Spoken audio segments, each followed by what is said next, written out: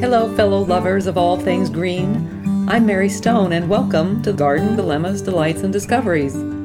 It's not only about gardens, it's about nature's inspirations, about grasping the glories of the world around us, gathering what we learn from Mother Nature, and carrying these lessons into our garden of life. So let's jump in the spirit of learning from each other. We have lots to talk about. Hello there, it's Mary Stone, and welcome to the screen porch. We had our first big snow, followed by a deluge of rain. So once again, the Jacksonburg Creek is like a river running through the front yard. Can you hear it? The power of water. I am grateful for the fun of playing in the snow the last few days. Jolie's become quite a snow dog and a cross-country ski buddy. I want to thank those that reached back after last week's chat about berries for winter beauty and wildlife. Elisa Vett wrote, "Wow, how fun to read this. Very poetic language in this one. I have a poem that I wrote about winter berries, only I did not know their name and called them red berries. They do stand out in winter, as there are not many fruits around. Now I know more about them." I invited Elisa Vett to share her poem, and I hope she does. Before the storm, I rallied around, tending to the long overdue garden fall cleanup. I know, it's winter. You've likely heard the phrase, "a shoemaker without shoes," the idiom expressing the irony of folks experienced in providing a service, neglecting to provide the service for themselves. The poor gardens. It's a good thing gardens are forgiving, and they come with delightful surprises, leading to this week's story that starts like this. Hello, fellow listeners and readers. Once again, I'm late tending to my gardens, the last of the to-dos after tending to clients. One of the benefits of doing the fall cleanup in early winter is coming upon seeds from the bottlebrush Buckeye that drop to the ground. I'm sure they've always done so every year. I've had the plants for 10 years and never noticed the seeds on the ground. We chatted about my adored plant in episode 118, Bottlebrush Buckeye Hide Tree Knees. I invite you to tune in too, and I'll put a link in the show notes. It's one of my favorite native transition shrubs between woodlands and lawns, reaching 8 to 12 feet high and wide in zones 4 to 8 in full shade to full sun. The tough, leather-like capsules that cover the smooth brown seeds were gone, and some of the taproots started to emerge. They look like tiny little white fingers coming from the seed. 2 were deeply rooted, sitting on the soil's surface around their parent shrubs. I let them be. Then I grabbed the others to disperse around the property, where I would love more waves of texture with its hefty leaves and lovely mounding shape, plus the feathery white flowers in summer that look like bottle brushes will attract bees, butterflies, and hummingbirds. In the flurries of the first falling snow, I dug in the bottlebrush Buckeye seeds, only 1 inch to 2 inches deep in the soil, about 8 feet apart. I planted some near our boggy area, in the higher regions that aren't always saturated, as the flexible fellow prefers well-drained, moist soil, but tolerates flooding and moderate drought. And I dug in others along the woodland edge near the feeder to the cement pond.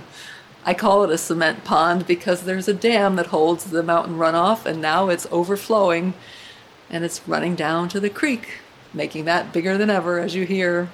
I considered bringing one inside and propagating it like we did the avocado seed in episode 39, the magic of sprouting avocado seeds. Bringing up a question, now that I have this bouncing baby 2-foot tree, what am I going to do with it? It's not hardy in this zone, and I can't have a big tree growing in the house. Do you have any ideas? Beyond propagating by seed, bottlebrush Buckeye colonizes by suckering. Shoots come from the roots and the stems of the plant. Then the shoots put out roots to form a new plant, genetically identical to their mother plant. You can transplant the babies by carefully cutting the new plants away from the parent plant and transplanting them. Preferably do that in very early spring before the bud break, or late fall when it's dormant. But before the snow, I'm just saying.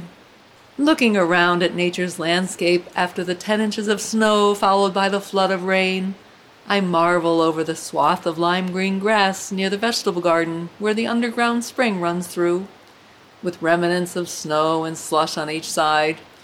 It's so odd that the grass is still green in January here.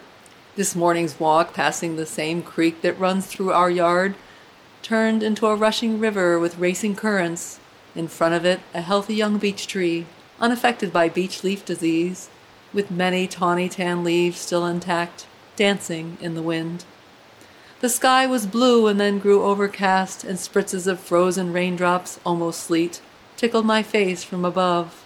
The winds kicked in as the cold front began moving in. Note to self, I'll gather that snow before it freezes and put it in the garage to melt, giving the houseplants a nitrogen boost. The garage looks like a nursery with overwintering potted gardens and the gifted perennials I never got into the ground. Not a bad thing for a lover of all things green. Adding the buckets of snow will just add to the landscape in the garage, right? On the return trip, I gathered remnants of cedar trees knocked off from the snowplow, reminding me of the story of decorating with roadkill long ago. I didn't dress the window boxes for winter yet. There was no roadkill until the snow. So now I have the treasures from the side of the road. I wondered why cedar trees rooted themselves where the hemlocks once stood. I have never had cedar trees on the property, and now it occurs to me that they are from the previous pilfering of roadside treasures, spreading the seeds of life.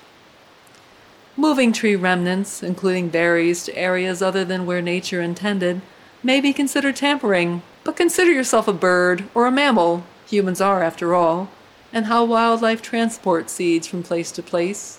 It's part of the cycle of nature, the infinity of life. In the winter months, cherish all the beautiful treasures around you, including family and friends, as we spend more time near home. Maybe gather some of your belongings you no longer or rarely use, and pass them on to someone who will enjoy them.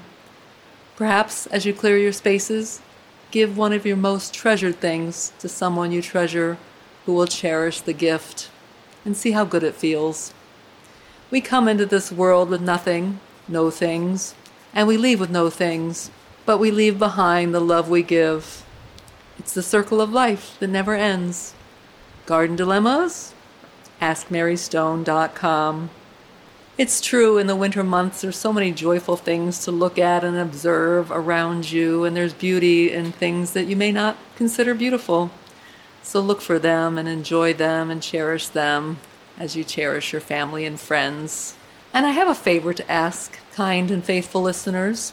What are your thoughts about tweaking our podcast title to include something about nature? I have a black thumb, one of my writer friends said, but I love nature.